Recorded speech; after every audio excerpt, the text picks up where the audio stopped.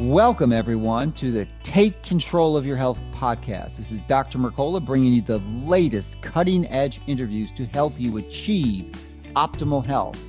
You can receive more information by subscribing to my free daily newsletter at mercola.com. Thank you so much for listening. So let's get started with this week's latest program to help you and your family take control of your health. Welcome, everyone. This is Dr. Mercola helping you take control of your health. And today I'm joined by Dr. Ben Bikman, who is a professor and teaches information that you're going to want to learn about with respect to the keto diet and how it affects your physiology. So welcome and thank you for joining us today. Oh, Dr. Mercola, thanks for the invitation. I'm delighted to be here. So for those of watching who aren't quite familiar with you, why don't you give us a brief history so they can place the information you're going to provide us in proper context? Yeah, so my main interest historically, early on, was looking at how the body adapts to obesity. That was my master's thesis, my master's degree was exercise science here at Brigham Young University. And then I sensed this deficiency with regards to biochemistry. And I ended up pursuing a Ph.D. in bioenergetics at East Carolina University under this wonderful scientist named Linus Dome. And his focus had been looking at how lipids cause insulin resistance. And that was a very expressed interest of mine because I thought this was starting to connect or starting to explain how, more accurately, how the body is becoming insulin resistant in the midst of weight gain, in the midst of obesity, because that was the kind of obvious, to me at the time, the connection was how is obesity connected to type 2 diabetes, and insulin resistance is that connection. And so during my PhD, we were looking at inflammation in people who were losing weight during following gastric bypass procedures, and how improved inflammation is likely part of the improvements in insulin sensitivity that people see post-bypass. And then I followed that up with a postdoctoral fellowship with Duke University, but at this kind of sister campus that they have in Singapore, of all places. So they're in the national, a collaborative school so it's the Duke National University of Singapore, and they had this focus on cardiometabolic disorders. And so I did more lipid-induced insulin resistance, looking at inflammation as a particular mediator there. They're in Singapore for a few years and just loved it. It was a wonderful experience. My mentor was a man named Scott Summers. I had a great experience. And then in 2011, my alma mater, BYU, came knocking and they wanted to do more diabetes research, and I kind of fit the requirements, what they were looking for. And my wife was delighted to come back to a state where she could ski. Not much skiing in Singapore. But there's good vitamin D's. Oh, yeah, no kidding. Yeah, mind you, it doesn't take a guy like me very long to get all my vitamin D. I just walk outside for a few minutes and I've reached my quota. Yeah. But anyway, that got me essentially to where I am now. Well, kind of. I've continued to focus very heavily on insulin. And one of my interests is looking at how insulin is pathogenic. We need it. The body is designed to have it, but we also can't be more and more within the clinical realm, the biomedical realm. We can't keep ignoring it, which is what too many seem to be doing. Well, I definitely want to dive into insulin, but let's just first finish up your bio because I want to frame your information. So, I mean, it's obvious from your what you've shared so far that you're really well trained in the research side of this. And I'm just wondering if you could just briefly comment on how you personally apply this, because it appears you do with respect not only to the diet, but with the exercise component. Yeah. So basically, my studying insulin, it was this sort of painful growth to at one point eventually kind of step back and say, okay, if I really am getting this conviction based on my own research that insulin is key to not only diabetes, but to almost every chronic disease, what is the best way to control insulin? And that is when I just insisted on only looking at published human clinical data, not rodents, not cells, not epidemiology, just clinical data. And the low-carb diet was just this very effective way to do that. And that then got me interested in asking questions about ketones, which is what my lab is doing. And we can get into that too, how ketones are regulated by insulin. But yeah, so basically it's this conviction that insulin matters, that controlling carbohydrates was the most effective way to do that. And then asking myself, well, do I care? And I do. I mean, it was basically me saying, this is such a conviction in these two principles that I need, if I really believe it, I better be the one who's practicing this. And sure enough, at middle age, it's helped me stay healthy. And mind you, I lost my hair when I was about 20, and man, that was a motivation to stay fit. I did not want to be bald and out of shape, so I figured it was time to really get serious about it anyway. So a low-carb diet for me was about 8 years ago, right around the time I got hired here at BYU. And that about 5 years ago is when my research started focusing more and more on ketones, with a couple papers published now, but some really cool ones still to come with regards to metabolic rate and well, fat. maybe we can touch on those if we have some time, but you seem to be one of the leaders in the field now, so I appreciate the opportunity to dialogue with you. And let's go into the insulin component now, because it really seems to be a central thesis of what you're discussing in the public. And just to frame the question, there's not many people who get this. Certainly the vast majority of the physicians and public don't understand this, that insulin is the core disease, as you say. And there was a pathologist who's since passed, Dr. Joseph Kraft, who published a book and really had this insulin sensitivity assay, which suggests that 80% of the population is insulin resistant. So I'm wondering if you agree with that. And he did essentially an insulin version of the oral glucose tolerance test, instead of measuring insulin instead of glucose, and came up to that conclusion. So if that's true, I mean, this is the central core of all these chronic degenerative diseases, diabetes, of course, obesity, heart disease, cancer, and Alzheimer's, you name it, it's a factor. So why don't you address that? Because it seems that this insulin resistance is foundational to managing healthcare today, because if you fail to address it, you're missing the boat. Yeah. I remember when I heard that someone described insulin resistance as prosperity's plague, and what a wonderful way to describe it. But yeah, like you said, insulin resistance is at the core of virtually every chronic disease. When I teach this to my students, in fact, we just finished this section in the pathophysiology class I teach here. I kind of put insulin resistance in the core, and then around it, I have all these chronic diseases, what I call this wheel of misfortune, and really. The most common cancers, like you said, prostate and breast cancers, those almost always, you never know with cancer, almost always will heavily express by 6 or 7 times the number of insulin receptors.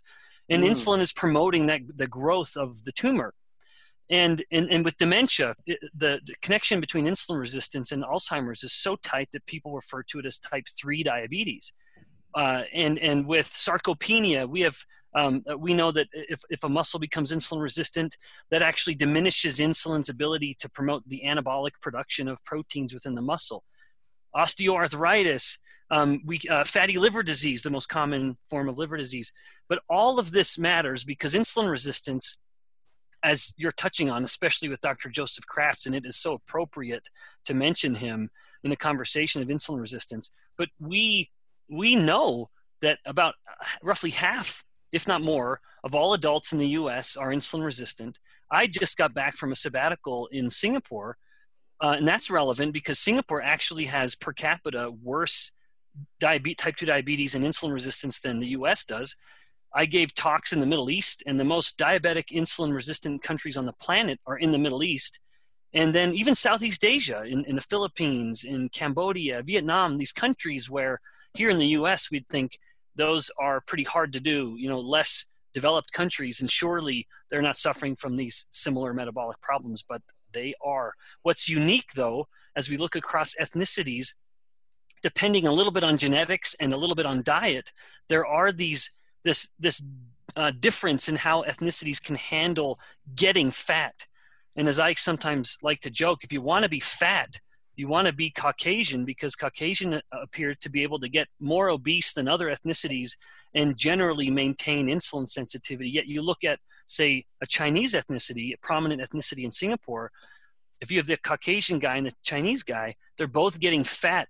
The Chinese guy's fat tissue has become far more pathogenic than the Caucasian. And part of that is how they store fat and how their fat is growing, but that's a whole other topic. But nevertheless, this is a problem globally, and we have to have our medical practitioners start appreciating, especially mentioning Joseph Kraft's, the utility in measuring insulin, because our focus on measuring glucose is having us miss the mark.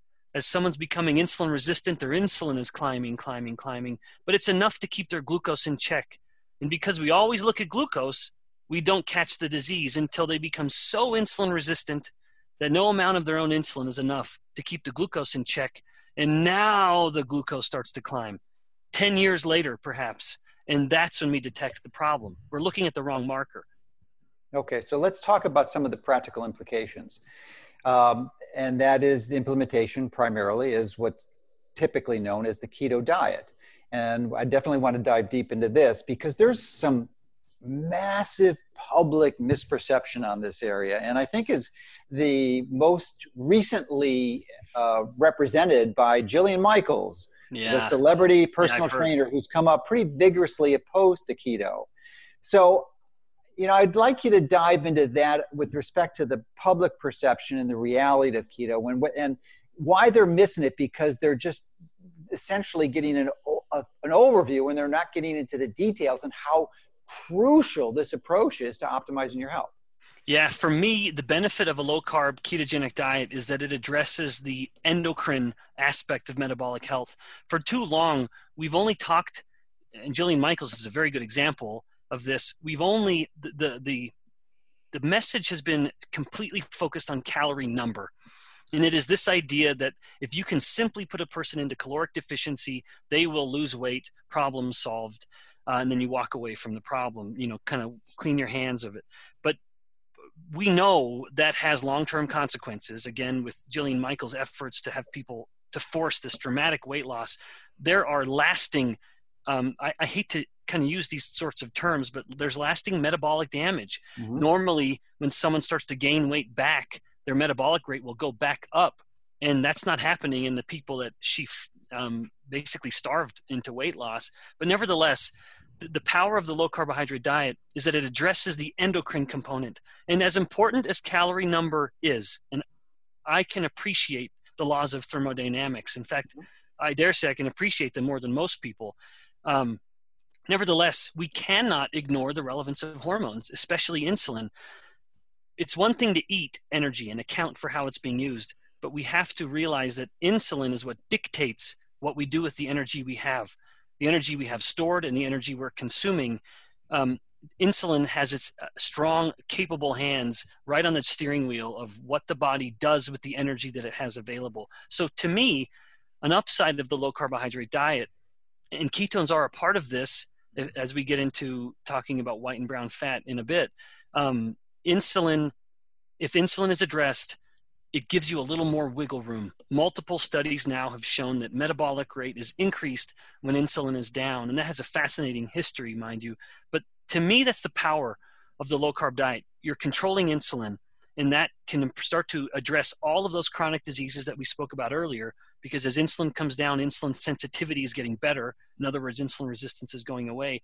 But then the ketones themselves, once literally considered metabolic garbage, that was a direct description of them from biochemistry texts once upon a time, we know them to be viable signaling molecules in their own right, improving. Anyway, that's a whole other topic. But so the low-carb diet addresses the insulin angle of metabolic health and provides this kind of icing on the sugar-free cake in the form of ketones, which elicits their own benefit independent of insulin.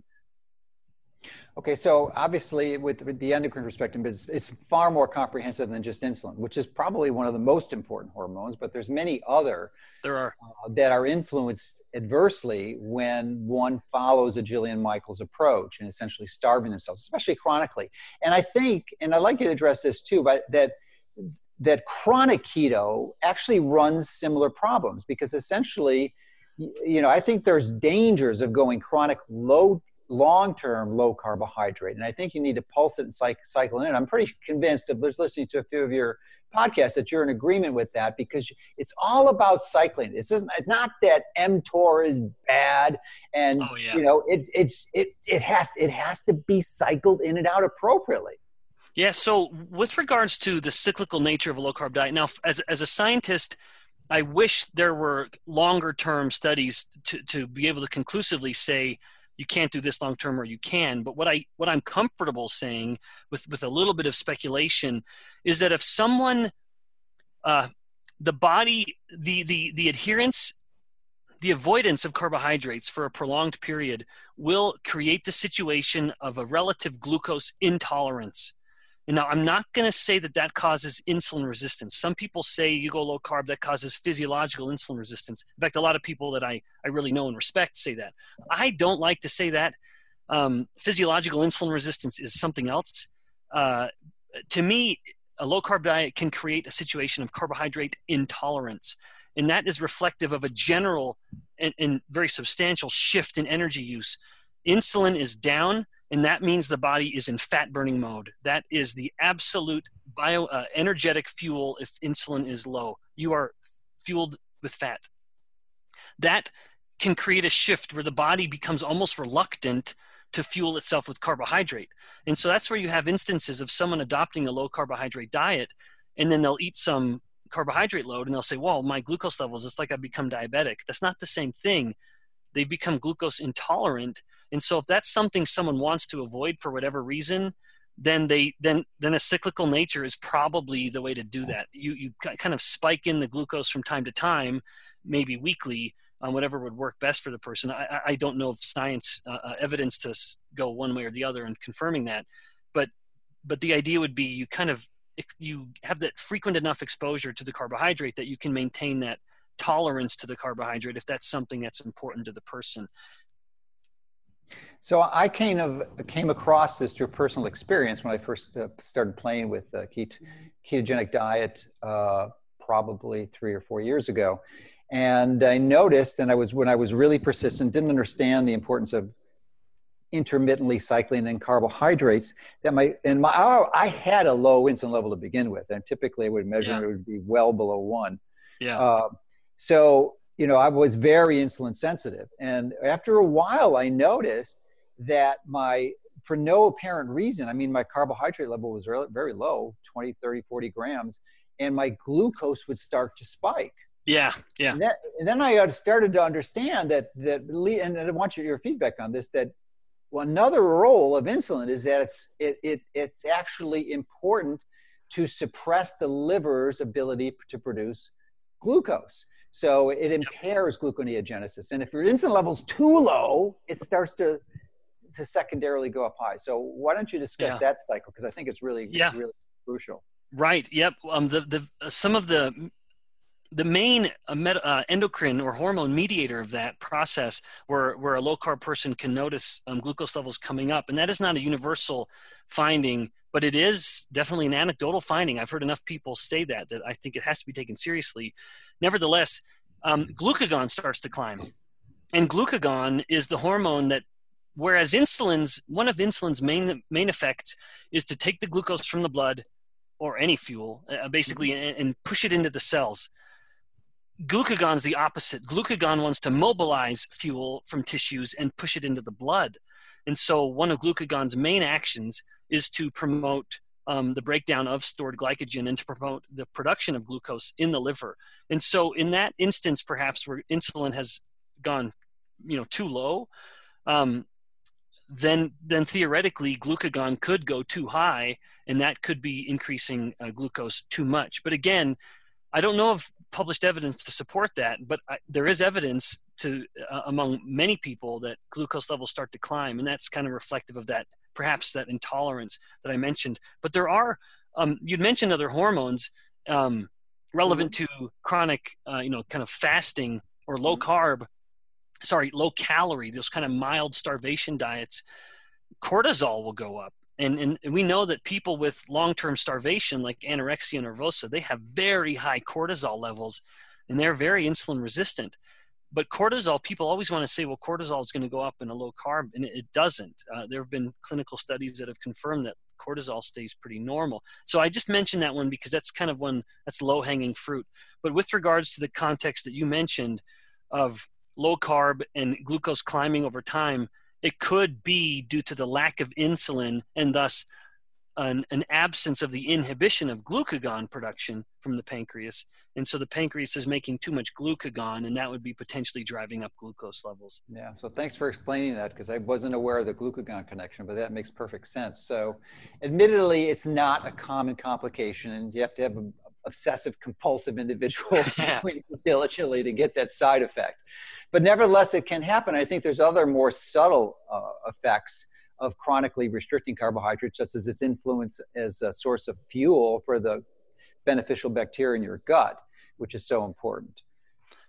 Yeah, that's right. To me, I can't speak too definitively at all, authoritatively, with regards to the gut bacteria. That to me is such a big black box. It seems the more we know, the more questions we have to answer. But suffice it to say, fiber is a fuel for gut bacteria, and the degree to which we need to eat it to promote, diverse microbiota, I don't know evidence on that, to be perfectly honest. But nevertheless, we know for a fact those gut bacteria can use fiber as a fuel in the way that the body can't. Now, one thing that's at the risk of going on a weird tangent, but I just came back from Singapore, and we were kind of collaborating on this project. It was looking at the role of short-chain fatty acids in improving liver health. And while the human body doesn't get any energetic benefit from the fiber, the bacteria do. The bacteria are able to use the fiber as fuel, and the product of that, one of the products, is short-chain fatty acids, like something like butyrate. And what's interesting is that as the fiber is being digested by the bacteria to create butyrate, the short-chain fat, that short-chain fat can get absorbed into the body, and then that goes into our bloodstream. Mind you, it goes right into the portal vein from the gut right to the liver, and now the liver has this kind of odd fat that it doesn't see very much of otherwise, and in that case, the liver actually, short-chain fatty acids are so stimulatory with regards to mitochondrial biogenesis and fat use, promoting the increase of mitochondrial production, that it actually can combat fatty liver disease. So it's kind of a fun little paradox of using a fat to fight the fat that's stored in the liver, in the form of fatty liver disease. But nevertheless, that's kind of an odd little connection between gut bacteria and liver health. But it's an important one, because butyric acid is really similar to the ketone hydroxybutyrate. So offers a good opportunity to segue into that and get your insights on the ketones, because keto, for those who don't know, I mean, I talk about it enough, but it's a short chain fat, typically 2, 3, or 4 carbons, that are produced primarily in your liver. And they don't need a normal, like carnitine, to be metabolized, but they do need MCT, not MCT oil, but a monocarboxylase transport that puts it into the cell so it can use it. So what is the difference between the butyric acid, the short chain fatty acid produced by the bacteria in our gut, which is very beneficial? And my understanding, it isn't absorbed too much. Most of it is utilized actually locally by the not enterocytes, the colonocytes. Yep, you're right. Yep, that's exactly right. But it's used for fuel, in the gut. Yeah, so I mean, you do get some, and especially if you're making lots of it, it's even better. But what is the similarities between the butyric acid and beta hydroxybutyrate? Yeah, I think, so butyric acid, if I remember correctly, I think it's a 4-carbon fat. Does that sound right? I'm pretty sure. Yeah, I think it is. I'm pretty sure. Yeah. And then beta hydroxybutyrate is directly derived from acetyl-CoA, this smaller 2-carbon, I believe. Yeah. And then, so you have acetyl-CoA, which is sort of this, anyone who starts to take steps into nutrient biochemistry, which is a lot of fun, they really realize quite quickly that acetyl-CoA is this just like this real kind of keystone molecule that's at the heart of a lot of biochemical processes. If you're breaking down glucose into the mitochondria, you get to acetyl-CoA. If you're going to use lactate can be used as energy. It goes to acetyl-CoA. Lipid, when you start burning fat, it goes to acetyl-CoA. And then at acetyl-CoA, you can also branch out and create molecules depending on what the hormones are telling the body to do, the cell to do with the acetyl-CoA. And it is basically essentially insulin driven, but with some other fine tuning with other hormones. But you can take acetyl-CoA and create glucose out of it. You can create lipid out of it, and you can create ketones. So in a state where insulin is low, and the liver cells are basically replete with energy, with ATP, it closes off one pathway of using the ketones, the citrate cycle. And because insulin is low, the only other avenue is ketogenesis. And so we take the acetyl-CoA, which is 2-carbon, we create acetoacetate, and then basically split that up into beta-hydroxybutyrate, which is the main circulating form of ketones. So in the blood, if I remember correctly, it's like 70% beta-hydroxybutyrate of circulating ketone, and then roughly 70% acetoacetate. And in the brain, the neurons of the brain can use both of those fuels roughly in those ratios or those proportions. But yeah, butyrate and acetoacetate, the kind of mother ketone, they're quite similar in structure, and that could be part of the redundancy that we see. That a lot of where we see that what short chain fatty acids are doing, ketones are doing the same thing.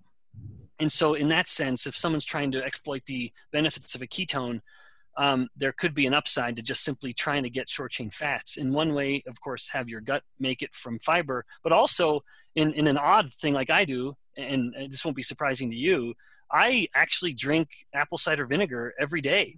And apple cider vinegar is basically a short chain fat. You're taking the little fats. Yeah, exactly. That's right. And I just put it in a little bit of club soda with some ice, and I just sip on that thing. And I love it. My kids don't want to touch it, so it's all for daddy. Well, you can put it on your salad too. We actually make a keto cider vinegar, and actually my favorite is the blueberry. So I have that pretty much every day. Well, that sounds delicious. Yeah. Yeah, it is. I go through about a bottle a week. So I use it liberally. Yeah. But I want to get to mTOR, which is an acronym for mammalian target of rapamycin, or more currently the mechanistic target of rapamycin. And it's such an important pathway. And I was confused about it when I initially learned about it. I thought it should always be suppressed. And it's so important because it controls this primary pathway in the body that's so crucial for health, which is autophagy. Yep. So if mTOR is low, you're going to have autophagy. If it's high, it deactivates autophagy, and you can't recycle your proteins, which is a problem. So why don't you talk a little about that? And I got very specific questions about autophagy and protein and fasting when you exercise, and some of the practical implications of this information. Yeah. So let's just see how far I can take it. With regard, you described it very well. What's important with regards to mTOR and its inhibition of autophagy is that because it inhibits autophagy, it is thought then to allow proteins and just organelles, parts of the cells, to get basically old due to things like oxidative damage. And as those proteins are getting damaged, they're getting old. And then the cell, by extension, is getting old. And as the cells are getting old, so too is the organ and then the tissue, the whole body. And so a lot of the discussion with mTOR is that mTOR promotes aging because of that, because of its inhibition on autophagy. But what you said was right, is that to me, the body has been designed with far too clever a scheme to have something that shouldn't be there. You know, an mTOR is so fundamental to life that like you said, you can't just kind of go in and just try to smash it down and slam the brakes on it, because that is death. We have to grow. We have to allow a cell to grow and tissue to grow. And so this idea of kind of optimizing or strategically focusing on boosting mTOR and then letting it come back down to kind of keep the body young, keep the cells cleaning themselves out through autophagy, this process of basically cleaning house. And then you inhibit that and allow the body to grow with this cyclical spike of mTOR. And a lot of the focus, especially to my chagrin, in all due respect to vegetarians, a lot of the focus among vegetarians, as I've been contacted by them, mind you, unsolicited contact, but nevertheless, it's this idea of, well, you got to avoid animal protein because it spikes mTOR.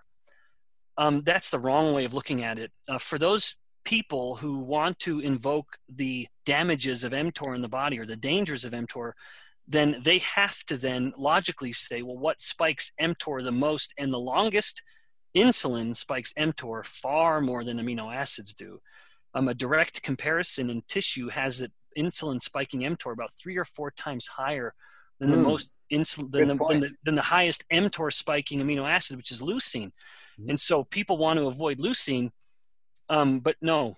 The thing about this is, so let's say you get done exercising and you take a whey protein, which is more enriched in leucine than other protein sources. Let's just say as an example, or chicken breast or something good protein source. They have this nice big amino acid spike, and I think it's around like 60 to 90 minutes, or maybe even 45 minutes. I think it's 45 minutes after they ingest that. Leucine starts to come up in the blood, mTOR starts to come up, and then it just comes right back down because the proteins come in, it's been digested into the blood, and then it's done. However, in our day and age, we basically start our day eating a starchy, sugary breakfast, insulin spiking. You and I don't, but most people. Oh, yeah. Yeah, that's right. Yeah, that's right. But the majority of you look at the kind of global breakfast trends, and it's going to be something starchy and sugary. So insulin will come up, depending on the person. It can be up 2 to even 4 hours elevated. mTOR is active that whole time. And then right as the insulin's coming down, they have a mid-morning snack, and of course it's another starch or it's another sugar. Insulin comes up again and it's up for hours. And of course, as insulin is up, so too is mTOR. That, I submit, is far more pathological. This chronic, basically every waking moment mTOR activation because of insulin, rather than these intermittent spikes of mTOR because of the ingestion of a protein source.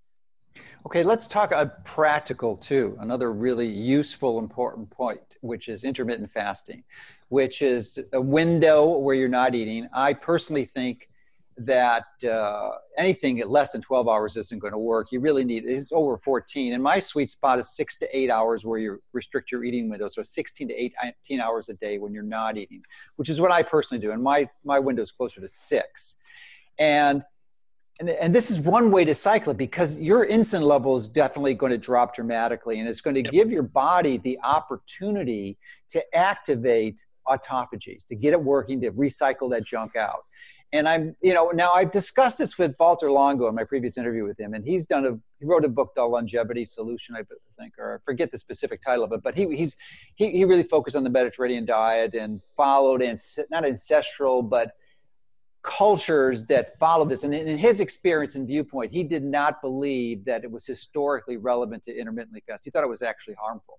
But I'm wondering, from your perspective as a scientist and other scientists, what your thoughts are on that, because you've thoroughly researched the literature, and I'm wondering what your personal views on the value of intermittent fasting, and is it safe to do long term? Yeah. So from the context of controlling insulin, there are studies in insulin-resistant people where they are on isocaloric diets, so same amount of calories, and one is eating them frequently in smaller amounts, and one is packing them in a smaller window, just like you described, this kind of time-restricted eating aspect, like an 18-6 type format. And those people on the time-restricted eating, that version of intermittent fasting, had greater drops in glucose and insulin. That, to me, is the beginning and end. As a guy who basically sees the relevance of insulin in any chronic disease, and again, it's not my opinion, that's very well validated, I just simply want to ask what controls insulin.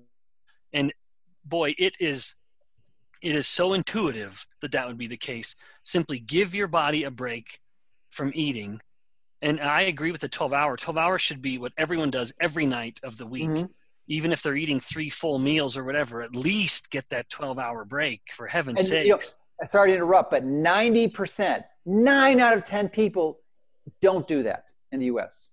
Yeah, well, I'm not surprised, especially here. Me as a professor, I see these kids that live on cold cereal. They're eating cereal, basically 3 bowls of cereal at midnight. And what do? They have the same 3 bowls of cereal when they're 7, 8 a.m. And I hear them, of course, they're smug. Oh, I can eat whatever I want. And I always say, come back to me in 10 years.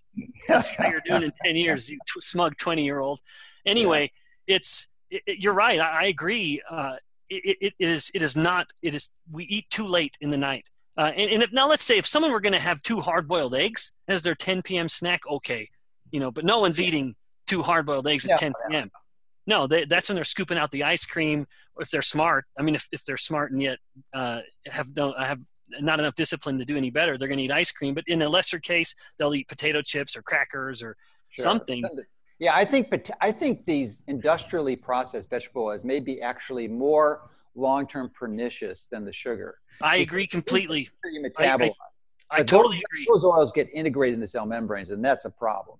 Yep. Yeah, and in fact, that starts to help us explain this apparent discrepancy where, I'm talking about insulin control, and people want to start saying, oh, well, then you're poo-pooing carbs. And then what about the Okinawans and what about the Kitavans? And they eat, and then that's a rational counter to what I'm saying. That's a very appropriate, rational counter. And so me saying that in kind of an ugly little tone, I actually appreciate being called out in that regard, or the sentiment, just kind of to balance this. And I would say that in those instances, it probably then reflects on the fact that there's really 2 things to talk about. 1, refined carbohydrates, and 2, seed oils, which I know you and I can see eye to eye on. Those seed oils are so surprisingly pathogenic. In fact, I've become so appreciative of them that we've just started a project in my lab. I got a really sharp undergraduate who's focusing on the main oxidized product of seed oils. When you look at that main omega-6 and how it gets oxidized to this molecule called 4-HNE, we're looking at how in muscle cell, how it accumulates. It is forcing these changes in the way the mitochondria are physically put together. Mitochondria love to be very dynamic. They're long and stringy, then they'll separate off into small pieces, then come back together. And that all has a very relevant physiological purpose with regards to cell growth and division. And yet, in the case of 4-HNE accumulation, that process gets stopped. And now you've forced this sustained static state of the mitochondria, which is not healthy for them or the cell. And I can't say anything more about it yet, just because we don't have all the data yet. Yeah, but it's coming. I may have to catch up with you when you complete that study. But I want to get back to the intermittent fasting and just to provide a little anecdotal support, because I'm interviewing Jason Fung, who's a friend of mine, next week for his new book. And he published a case report in British Medical Journal probably a month or 2 ago. Yep. And maybe you saw it, where 3 patients he reported were insulin type 2 diabetics given insulin, which is well said, the standard of care. And they all resolved with, I don't even think he changed their diet too much other than compressed their eating window to 6-8 hours, and they all resolved their diabetes. So in fact, I think he reported that one of them got off insulin within 5 days. So within 1 week. Yeah, I mean, this is a person who goes from looking at that little syringe and bottle is thinking, this is the rest of my life. But just, I can't, I'm not a physician, but I don't envy being a physician really, but that is one thing I envy. The idea of looking at a patient when they come in for a repeat visit, for so long they've been used to, all they ever hear is, we need to up your dosage, up your dosage, up your dosage. And then suddenly get to the condition where, hey, you can actually stop taking the medication. Man, what a wonderful feeling. Anyway, I think in that case report, I think they said the fastest one of them was 5 days. Yeah, and every one of those patients had been on taking insulin for 10 years or longer. That's crazy. So I'm just wondering what your personal impression is for the safety or the long-term potential adverse consequences of just doing continuous, 6-hour compressed eating window. I cannot think of any scientific reason why that would be bad. Okay. All right. The only thing I can, and I don't know of any evidence to suggest that it would be, I guess my only concern, given my own temptations and even anecdotal reports, is that when the person stops that fast, they need to have that discipline that they've been exerting throughout the fast, and when they start eating, they've got to be responsible about it. This idea that they just kind of go hog wild after that 18-hour period has ended, that's of course counterproductive. But if the person can combine that structured eating window with a good, disciplined, healthy diet, but not counting calories at all, just making sure they're nourishing the body properly, then boy, I can't think of any reason why that would be harmful. All right. Well, I'm glad you're in agreement with that. That was my conclusion too, but you've researched the literature pretty carefully, and I value your insights on that. Yeah. So another component is that I am, my next book comes out in May. It's called Keto Fast, which when I initially wrote the book was designed to elaborate on the benefits of multiple day water fasting. And when I dove into the research, I realized pretty quickly that wasn't a good strategy. So I switched it to a partial fast. And so basically the baseline is where people are doing a 6-hour compressed eating window for at least a month. So they're highly metabolically flexible and not insulin resistant. And then they have a 300 to 400 to 800 calorie meal, depending on their size. And that's the only meal they have for another 24 hours. So it's a 42-hour fast. Mm-hmm. The reason I mention this is not to promote the book, because it isn't out for a number of months, but to get your insights on how long it takes to deplete glycogen in the liver. So how long it takes to deplete it, because I think, at 6-hour compressed eating window, you still got significant amounts of glycogen left, especially if you've been doing it for a while. But when you add that other one, I know when I do this personally, because I do it once a week, and that's the reason, one of the other reasons I like it, because you're giving your body some protein. Yeah. It's high protein, a little fat, and very little carbs. So you have the protein so that you can get phase 2 detox going and not get side effects from the liberated fat-soluble toxins. But then, and I lose like 5 pounds every time I do this. 5 pounds in one day. It's like consistently. There's not a day I don't lose 5 pounds when I do this. I'm wondering if you think that's related to depletion of the liver glycogen, because it takes, what was it, like at least 24 hours? Mm-hmm. Yeah, that's right. So if we were to both right now, let's say we were conventionally high carb fed people, a full liver, which I think is around 100 grams of glycogen in the liver, depending on the person and what they've sort of adapted to. Endurance athletes, for example, could hold a little more. But nevertheless, if it's around 100 grams, we're typically going to burn through that in about 24 to 48 hours. That's that window of getting through it. And mind you, that really kind of goes directly opposite to what ketones are doing. As if a person is kind of high carb fed and they want to start dabbling with ketosis, they basically need to at least like totally restrict carbohydrates or fast for 24 hours, and that's when the glycogen is basically kind of getting on that almost out, depending on the person. And then the ketones are suddenly starting to climb up to sort of take their place, to take glucose's place in the blood as a fuel. But nevertheless, the 24 to 48 hours. So if someone just fasted for 24 hours, they're just basically getting through their glycogen. And then if they just go right back into a high carb day, well, then they never really quite got there. And so the scheme that you're proposing actually, I would say, has some, this wouldn't be a surprise to you. I'd say it's pretty rational from the perspective that, hey, look, you're almost there. You've almost depleted your glycogen. Don't stop. You're really close. So let's help you get through it. And, nothing really satisfies like protein. So that's a pretty rational focus on protein. And then you just sort of are able to finish out that last 24 hours to clear the liver.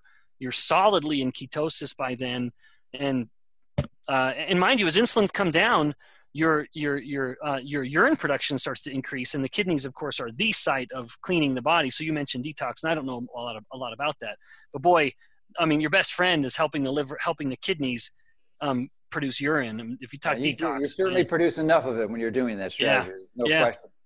So we talked a little bit about ketones, but I want to delve into the point of the value that you can have by measuring, because we also talked about insulin at the beginning, the importance of that, and that's really one of your focuses and passion. And the unfortunate thing about insulin is that you really need a doctor's order for the most get tested. And unfortunately, there is a good surrogate marker for insulin, which is our ketone levels, because you cannot have high insulin if you have ketones. Yeah. So why don't you talk a little bit about that and the value of it? And incidentally, by the best ketone device that I know of is Keto Mojo, because the strips are only $1 a piece. Yeah, that's right. So, yep. So you mentioned these blood ketone monitors, and more they're really viable for anyone because the price is getting so affordable with Keto Mojo and the Precision Extra. We use both of those in my lab when we have human subjects coming in. Nevertheless, yes, ketones are an inverse indicator of what your insulin is. And as much that is part of my interest in ketones, that was my initial interest in ketones. It was because it provided that immediate marker of what insulin is, even in a way that glucose cannot. You can have normal glucose levels and have insulin be elevated. And that won't tell you. If you're insulin resistant, you just need more insulin to keep your glucose normal. So you can't rely on glucose. And in a way, ketones then become more sensitive as a marker, a surrogate for insulin than even glucose is. But yeah, so over time, as someone's had their insulin levels in control for a sufficient period, their liver, as I mentioned earlier, is basically burning fat at such a high rate that it's burning more fat than it needs. And so the body has this very kind of clever release or exhaust valve, which is the production of ketones. And I say clever, and this kind of touches on the kind of thermodynamics and the balancing of calories that I touched on earlier, where when you start making a lot of ketones, yes, you can detect them in your blood. You can prick your finger, and that is the best way to do it. But you can also detect ketones in your breath, and you can detect ketones in your urine. And that suggests a fascinating truth of the human body and metabolic function, which is you are spilling these pieces of fat into the atmosphere. And we have to account for that spent energy. And so when people are trying to account for every single little calorie, well, then we have to say, well, are you accounting for the ketones? Now, that's not it's not a strong source of energy that's being wasted. But the fact of the matter is, you do have a ketone is essentially a small piece of fat, and you are breathing this out and you are urinating it out. And that is a fat that otherwise would have been stored or have to be burned just for the sake of producing energy for the body, say in the form of ATP, the cellular energy. So we have to account for how energy is consumed, how it is used in the form of creating ATP or just body heat, and even that's relevant and up in ketosis. But then third, this, for lack of a better word, this energy wasting, because ketones provide this, like I said, this exhaust valve where the body's burning fat so high that it has more than it needs, and it starts just moving it out of the body in the breath and in the urine. That needs to be considered, or at least acknowledged, that when we're trying to focus and just say it's all a matter of calorie number. I don't disagree with that, but we need to make sure we're accounting for all the calories. And once again, not to keep beating this drum, but insulin dictates what the body does with the energy that it has, including producing ketones and having them basically be wasted from the body. Yeah, well, thank you for discussing that. So another area of common confusion is exercise. Now, clearly, the diet you eat and the foods you choose to eat are going to be far more important than exercise. But I don't think you can ever achieve optimal health unless you integrate. And in listening to your previous podcast, I know you're a big exercise fan. So the practical question is, what do you eat? When do you eat when you exercise? Is it best to exercise fasting? My conclusion is it is. And I exercise fast, and I exercise early in the morning. That's not practical for a lot of people. You know, they're not going to be able to fit in their schedule. But for those who can, I think it's an ideal strategy. And so why don't you discuss that? And then I have some very specific questions about activating mTOR after that. Okay.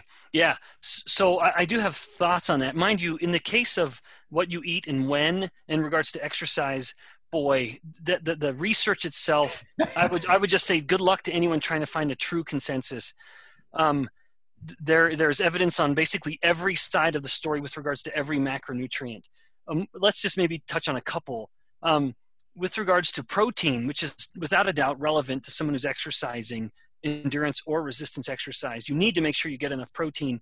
It appears to be that there's no magic window with that basically if someone's eating protein, they don't have to get it 45 minutes after their workout or an hour after their workout. That essentially within a 24-hour window, if they've eaten sufficient protein, then they're okay. Now, with regards to carbohydrate, there was a very neat study done with college students where they had them exercise, and then their next meal was a carbohydrate-rich meal. in one group, and the other group I think fasted through that next meal. And the group that ate a carb or they eat a lower carbohydrate meal, I'm sorry I can't remember that specific detail, but and that is a relevant detail. But the group that ate the high carb diet, the improvement in insulin sensitivity, the high carb post-exercise meal, I should say, they did not have an improvement in insulin sensitivity.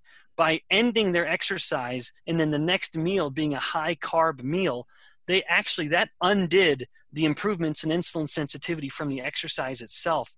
Now, that has ramifications because so often someone gets done exercising and they reward themselves with something like a juice, at some smoothie joint, or they indulge themselves, they treat themselves with some carbohydrates thinking, well, I spent it, so I need to eat it.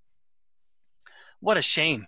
What a shame where they are directly preventing some of the insulin sensitizing benefit of the exercise because of what they ate. Now, like you, I actually prefer to exercise fasted. I find I just simply feel better. I don't like having something in my gut when I'm trying to push my blood to my muscles, and that's what's happening. The reason, when someone, their muscles get a little loaded when they're exercising or bigger and swollen, it's because we're pushing blood to those muscles. That is blood that has to come from the gut. And so you basically are creating this little war, this hemodynamic war, where during exercise and yet having eaten something, your body's thinking, well, wait a minute, I need to be sending blood to my guts to help move this food through through the intestines and digest it. But now my muscles are active, so I got to push the blood to my muscles. And so you're creating this split of forcing the body to kind of prioritize where the blood wants to go. But if you leave the food in the guts, of course, that's going to start to develop some GI discomfort. So, but even still, despite all of that, I just simply prefer to exercise in a fasted state.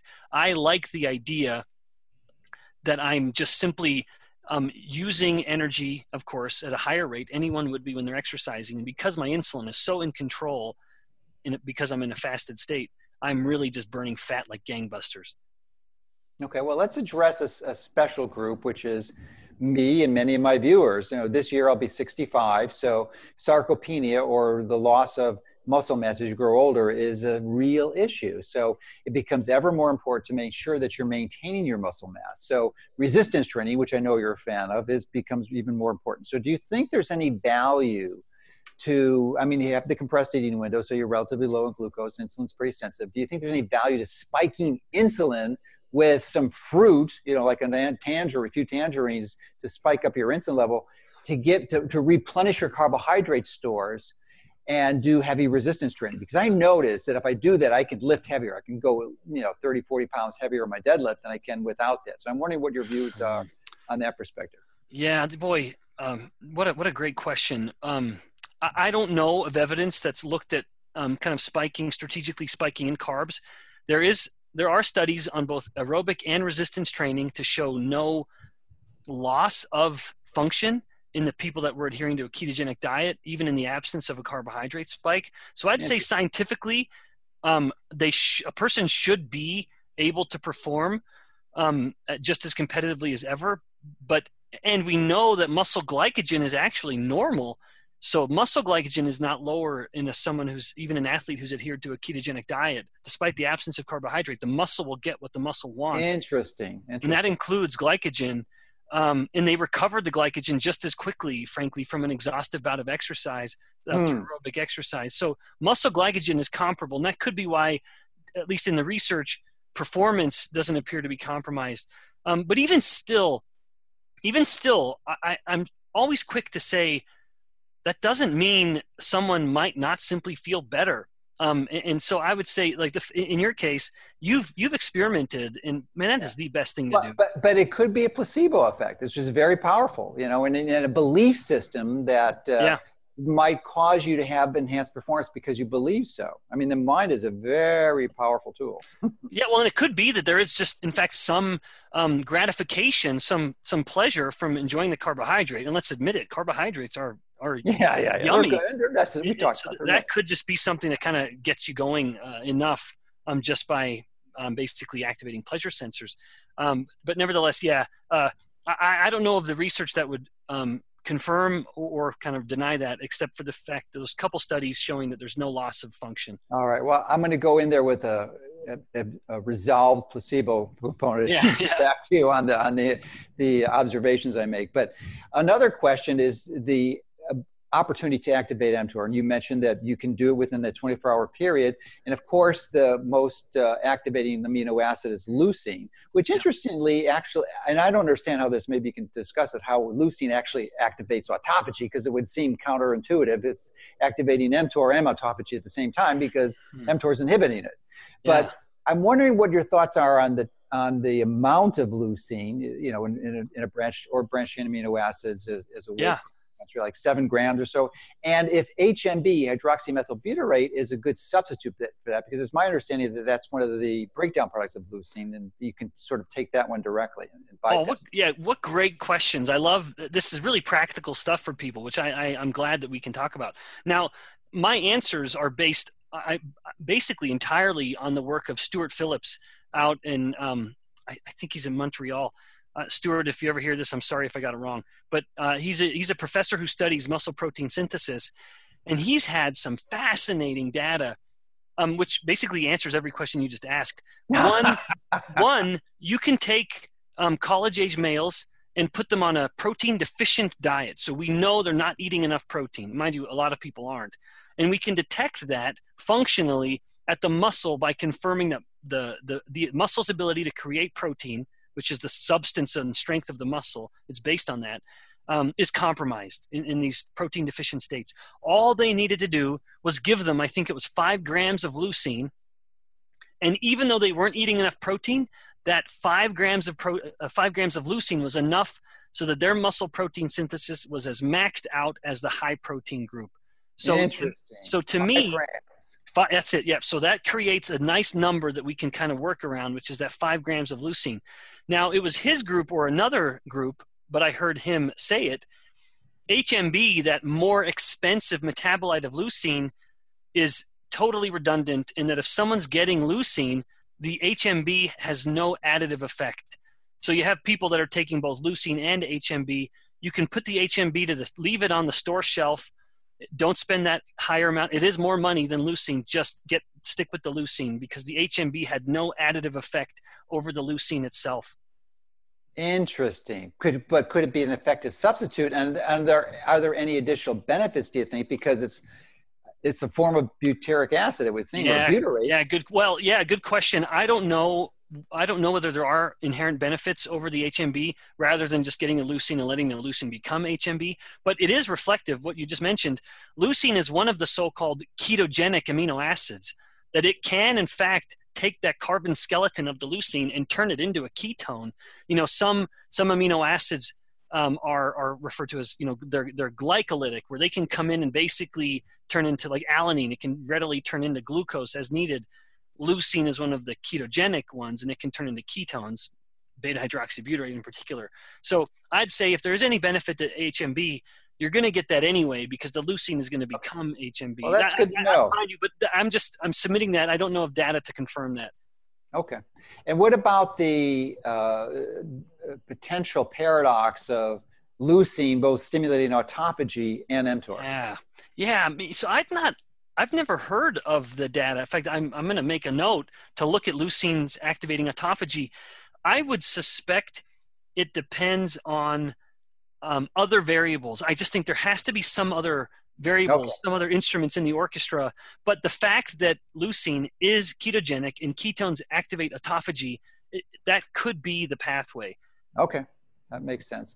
Now, here's another practical question, and I'm sure you're a fan of this too, is collagen. Not any collagen. It has to be clean collagen, because I would say the vast majority, over 50% of the collagen on the market, is absolute garbage and is toxic because they're extracting it from chicken in China that is full of toxins. So you want to stay away from it. So first step is to make sure it's high quality. But if you have high quality, real deal collagen, then it's a source of amazing amino acids for your connective tissue, and it'll help prevent injury. But here's the question. So, I take personally about 20, 30 grams probably 30 grams of collagen protein a day. but there's very few branched chain aminos in that. So do you think it makes rational sense to differentiate a collagen protein from your regular protein? And because you don't want to have excess protein, but would you almost get a pass with the collagen? Collagen does not create, it does not have the full complement of amino acids to be considered a complete protein, but it's a different bunch of amino acids. One in particular is hydroxyproline, and hydroxyproline is one of the main building blocks for collagen in the body. Now, I have had people kind of challenge that idea and say, well, but when you eat these protein, and even in the form of collagen, it will degrade into the amino acids, and the body will just kind of choose whatever amino acids it wants to put back together to make whatever proteins it wants. And that's generally true, but there was a very neat rat study, and we just have to assume the same thing holds in humans. And I think it's a safe assumption here, and that's not always a safe assumption. But they had the rats eat a radio-labeled hydroxyproline, so they could basically follow that hydroxyproline around. Mm-hmm. And sure enough, it went to the skin and to the connective tissue. They could detect where it was enriched, and it was all this connective tissue rich or collagen rich tissue in the body.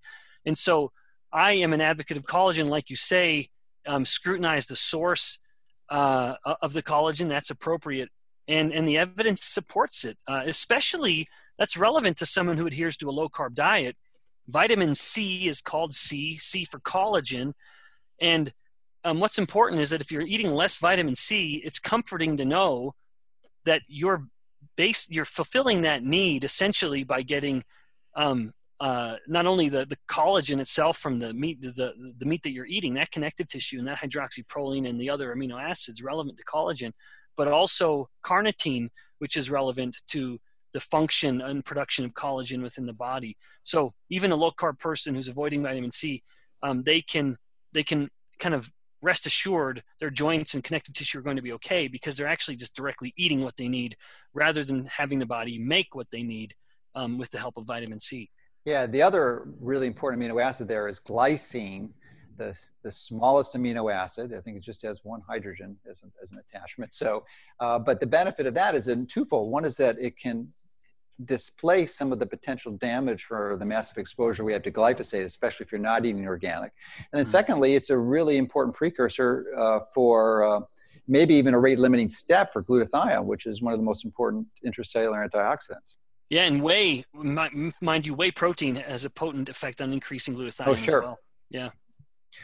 All right. Well, boy, you really helped provide us with a load of information. Are there any other items you would like to share with us, or is an interest that you have now, or other research other than the 4-HNE that you're working on? Yeah. Well, boy, next time I'm on, we'll have published not only probably the 4-HNE paper, depending on data, a neuron study where we're looking at the effects of ketones, beta-hydroxybutyrate, on enhancing memory and cognition. It's a fascinating study that we're doing now. And then that's my Ph.D. student doing that project. And my third project, almost done, my master's student is looking at how ketones increase metabolic rate in the body by activating metabolism in fat tissue. So it's basically amping up the metabolic rate in our fat tissue itself, making the fat cells less inclined to store fat and more inclined to just burn through the fat. So all of these are 3 upcoming studies. Does that have to do with conversion of white fat to beige or brown? Or? Yeah, that's exactly right. Yep. So we have data from cells, data from rodents, and now we're getting data from humans that are in and outside of ketosis, and they come in and we just pull fat biopsies from next to the abdomen, or next to the navel in the abdomen, and just subcutaneous adipose, and we measure how rapidly the mitochondria are using oxygen, and then we're measuring gene expression of genes relevant to white and brown fat. Yeah, well, we definitely should do a follow-up, because that's a really fascinating topic, and get into cold thermogenesis and all the benefits of mitochondrial uncoupling and all that fun stuff. That's it. Yep. So basically the essence is ketones are kind of doing what the cold is doing. Excellent. All right. Well, I thank you for your time and your expertise and sharing your wisdom with us and giving us some practical pearls that we can apply to stay healthy. Well, Dr. Mercola, thank you so much for the invitation. I had a great time, and we covered some good topics. I hope the listeners have learned something new. Great. Well, thank you.